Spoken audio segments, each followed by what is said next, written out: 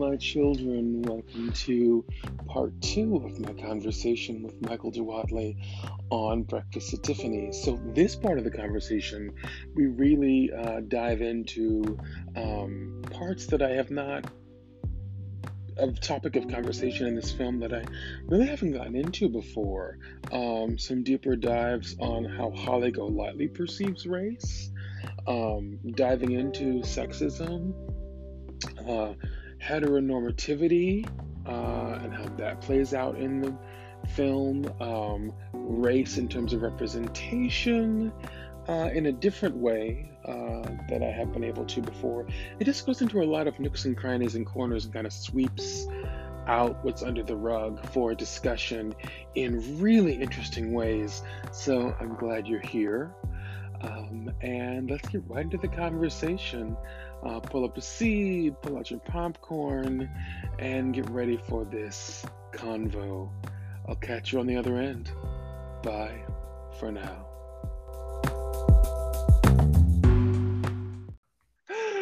Now, wait a minute. Global icon and star. I mean, not only was she a movie star, but she became a UNICEF ambassador.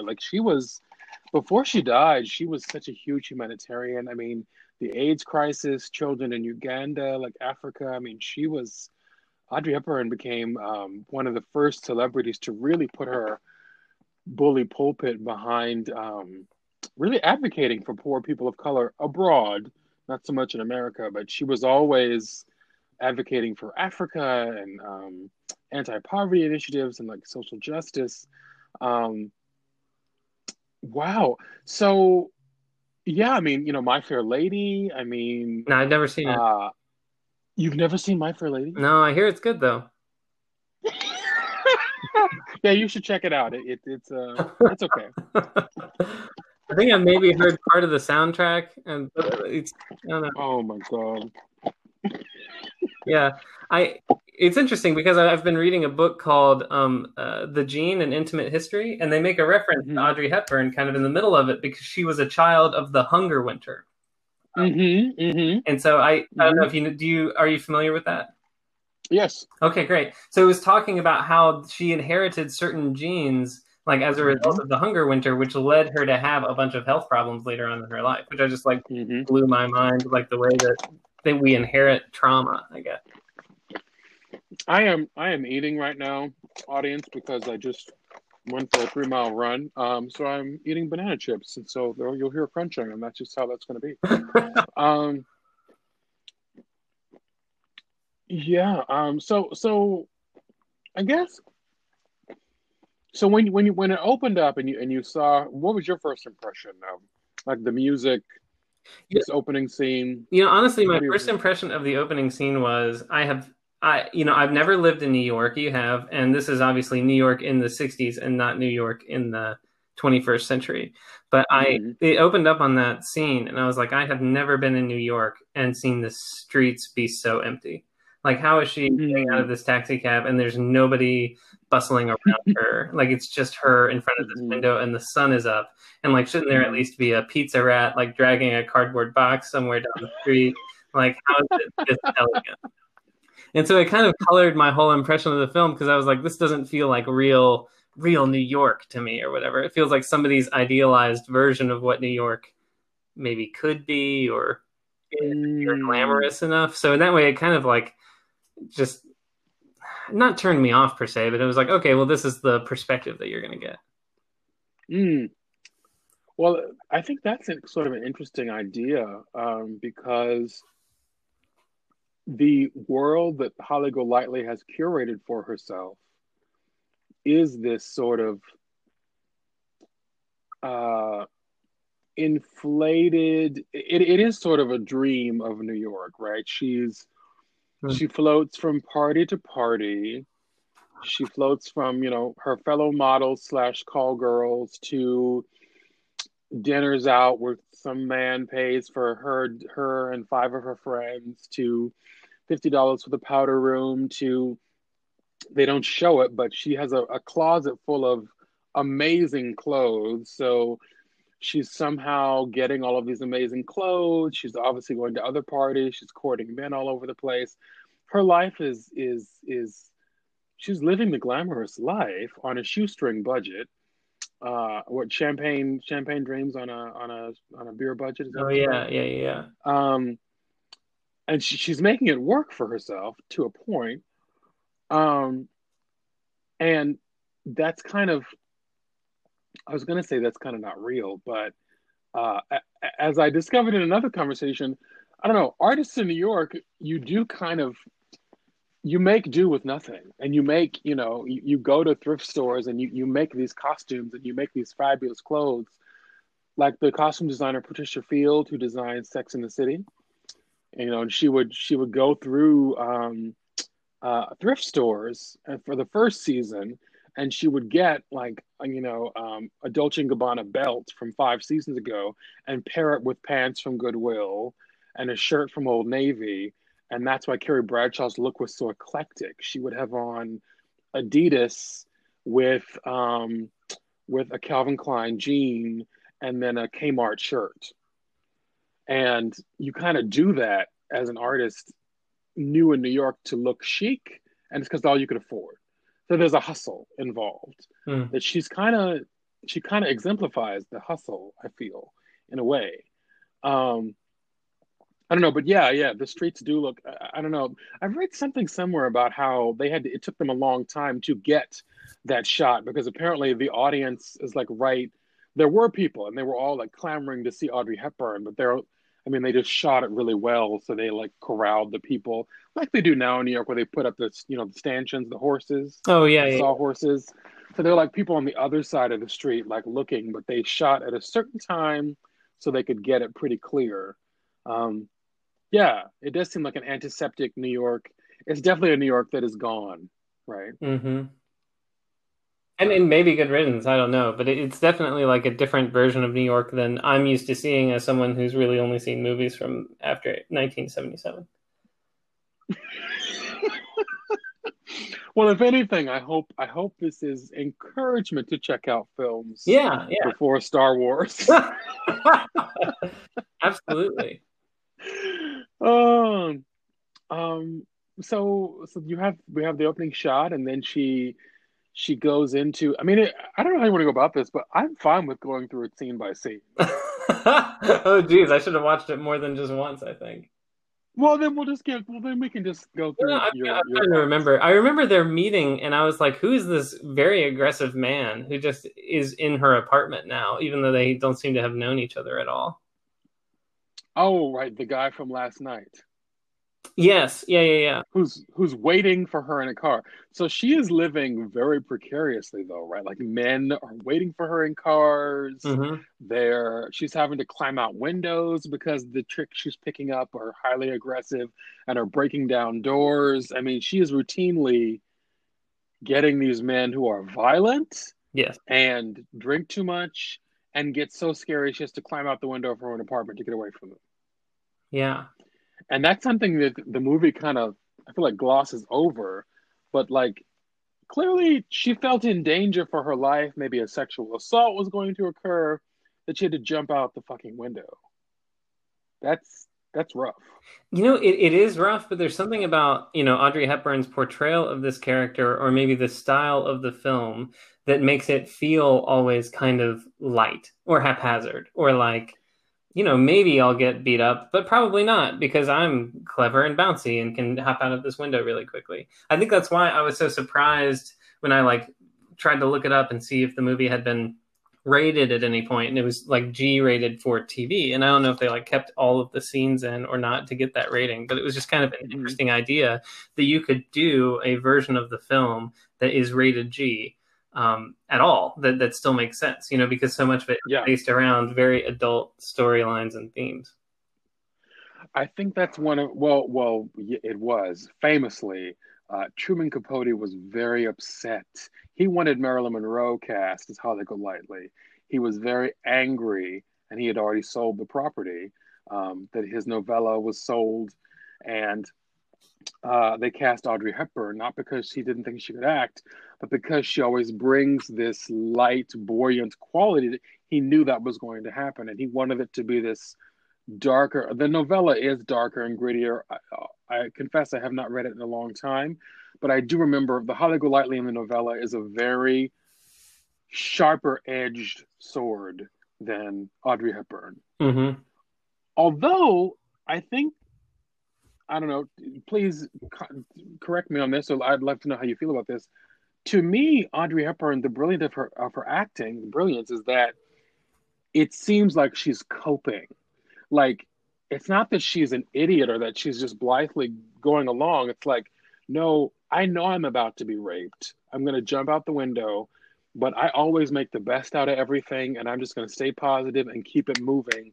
And that's how you get through. Well, that is kind of how you get through New York, because stuff keeps happening to you in New York, and you're like, okay, my rent's due. Okay, I don't have enough money. Okay, how am I going to do this? Okay, now the power's been shut off. Okay, I didn't get that audition. Okay, like things start to snowball very quickly in the city. Yeah, yeah. And you have to stay positive, you have to stay up, and you just go out drinking with your friends and you're like, you know what? I don't know how I'm going to pay rent in 7 days, but I'm going to go out and have fun with my friends and we're going to laugh and have a kiki tonight and I'll figure that out tomorrow.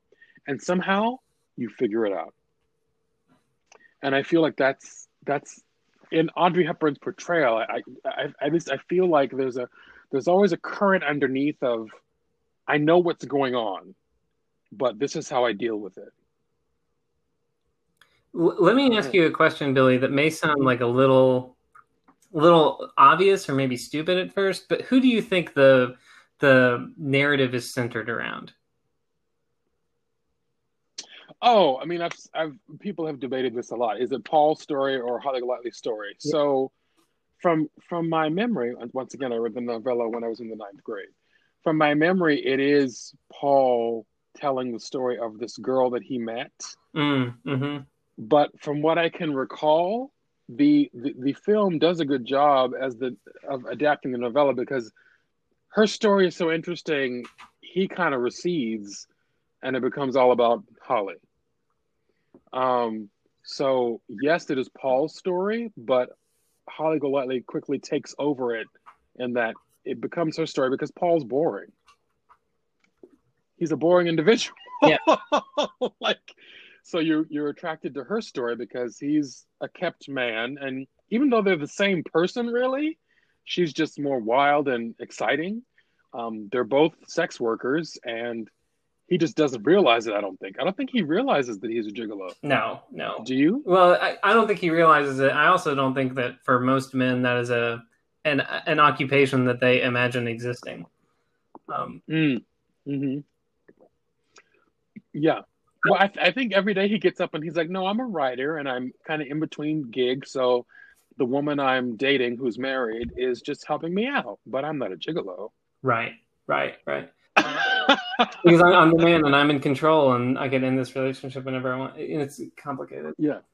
Yeah. I think the idea of it being like his story, doesn't, like, as someone who's never seen this movie but has heard people talk about this movie, it was interesting to watch it and feel like he as a character is never mentioned. Like in my mind, when I hear people talk about this movie, they talk about Audrey Hepburn. The posters are of this elegant, beautiful woman. The song is the song that she sings. Like nowhere is it really like him involved in this story at all. He's a device, simply. That's it. Yeah. He's just a framing device. Yeah.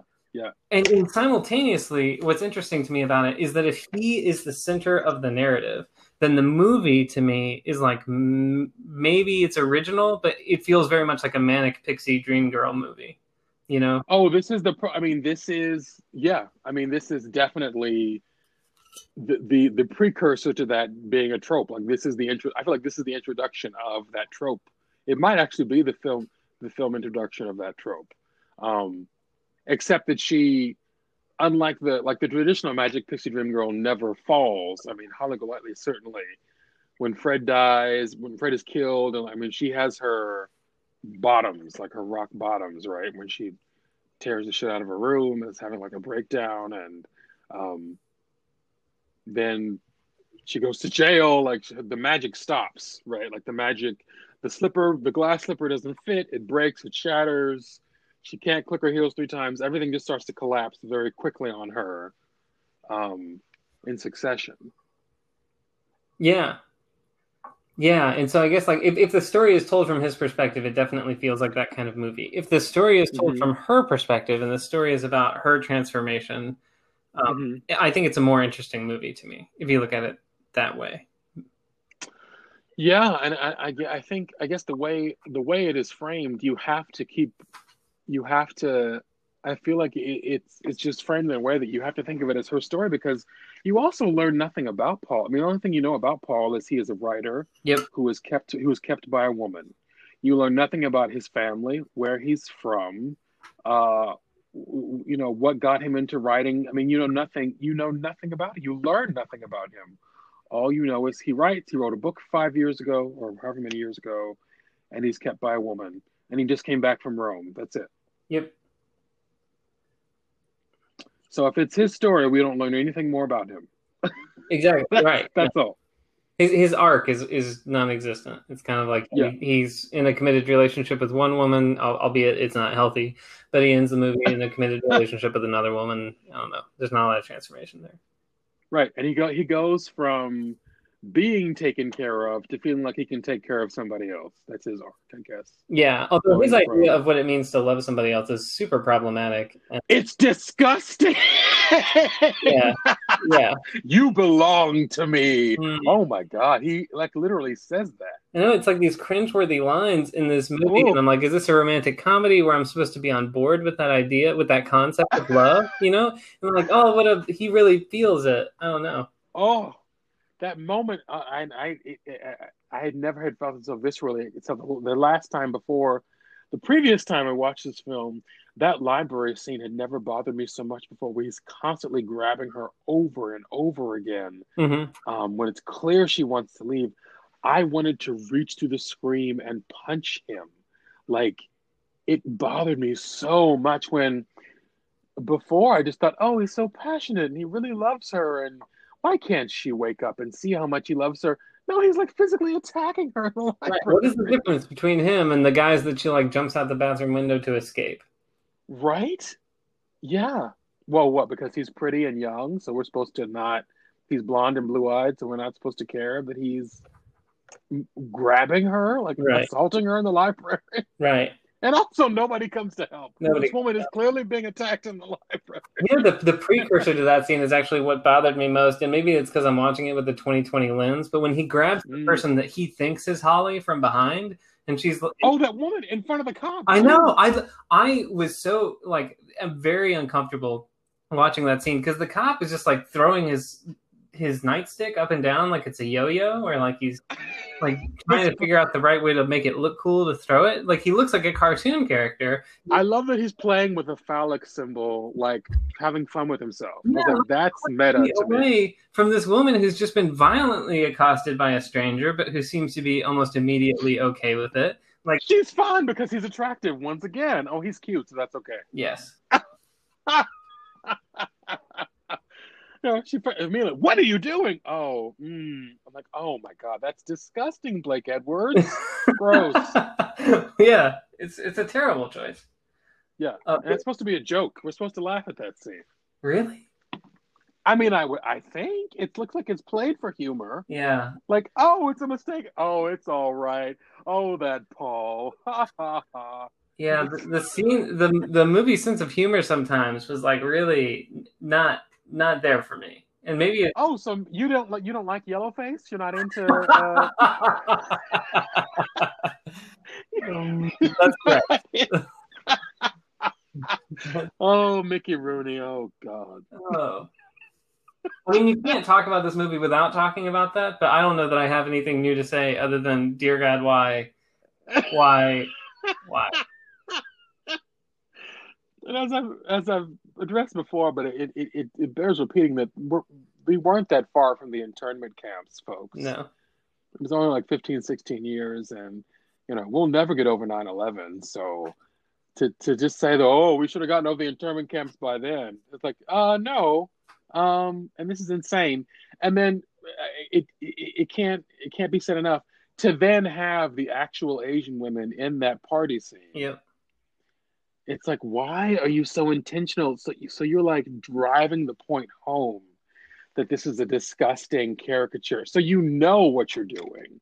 I think. Not that that would even be an excuse, but you want to point it out to us that you know what you're doing because you then include actual Asian people later. Mm-hmm. Mm-hmm. That makes it even worse to me. I don't know. What are your thoughts on that? No, I mean, I definitely think it makes it worse. I mean, I think it makes it feel very much like um, the Asian people in that scene feel like set dressing rather than people. Oh, definitely. Set, Yeah, they're definitely accessories. yeah, Yeah. continuing to be like, look at this apartment and how eclectic and strange it is, and it's got pieces of art Shh. and sculptures and stuff from all over the place. And look at these people; they're also weird. Like, let's look at our fabulous. I don't know. Holly's so kooky. She has Asian women in her apartment. Look at that. Right, right. Yeah, Night of yeah, debauchery. Don't worry, we also have exotic people you can fetishize. Like it's very, it doesn't yeah, feel like they're humans in that scene. yeah, yeah. And then there's that. I haven't figured it out yet. I mean, I guess it's just more of the fetishization of them, as you're mentioning.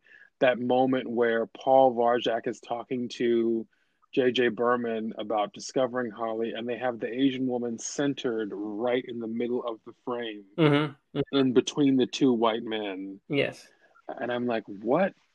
Why did he do? Like, what is the function here other than I just want to feature this Asian woman? That I want to super fetishize her, so she's in the middle of the shot. Like, I don't. I'm still trying to figure out like what the purpose there of that was, It's because she gets no lines, no, no. That, but she's in the center of the frame yeah. Uh, for a long time for that whole scene, for that whole conversation. Her face, well, it starts without her, and then she saunters in, and she's boom right in the middle of the shot for yeah. the whole conversation. I don't think that there are good, comforting answers to be found in that question. I could be wrong, but I don't think the answer to that is going to make us feel better about this movie. But then at the same time, so you have all of that, and then you have Holly after Rusty Trawler won't marry her and marries this other person because he's broke. Yep. She then goes after Jose de Silva Pereira, Mm-hmm.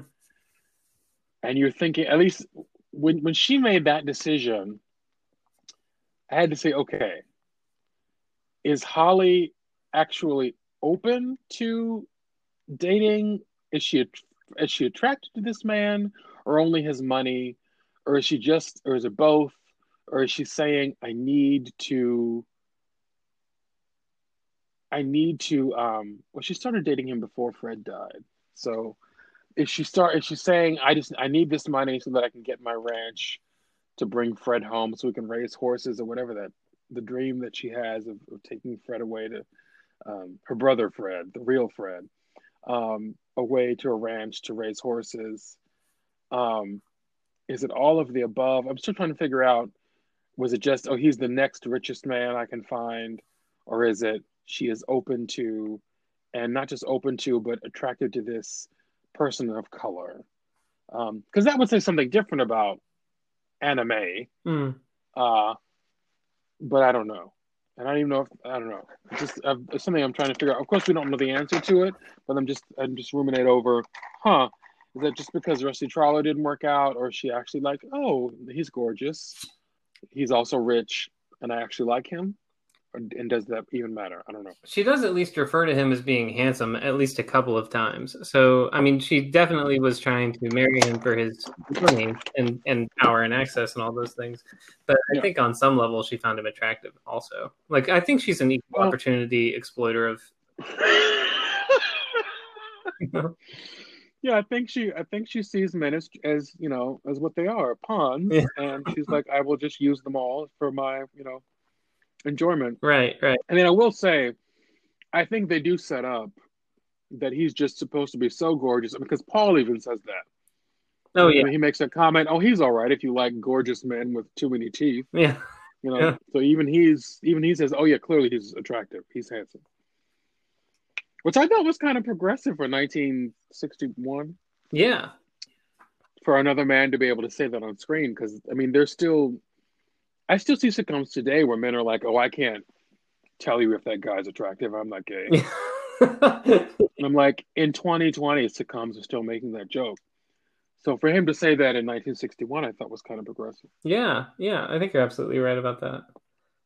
In the same room that they're, fetishizing Asian women, they're progressive in him recognizing another man as attractive. Yeah, I mean, I guess as long as you can like maybe pass for white if you squint, or I don't know, like you Right, he could be a white Hispanic. So there you go. right, right, close enough. Well, that was fun, wasn't it? I really was interested in how we got into talking about the race of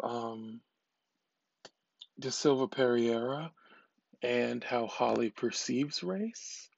That's something that I haven't really fallen into speaking about yet.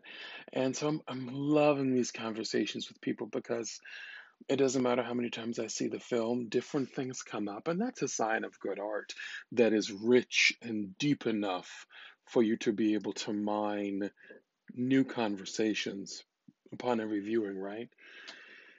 So these conversations feed me. I would not forgive myself if I did not mention that we have yet another sister fallen, murdered by Hate Brayla Stone. She was a 17-year-old child who was shot to death in Little Rock, Arkansas. Her body was found. Um, Details are still coming out about her killers, but she is a black trans girl. Not even going to say woman because she was a teenager, 17. If the word teen is in your name, you're a child. So I'm not going to call her a trans woman. She was a black trans teen murdered by hate and racism and transphobia. It has to stop. I'm so tired of naming these people. I'm so tired of naming my people. Black Lives Matter, Trans Lives Matter. Stop killing us. The Great Flood has spoken.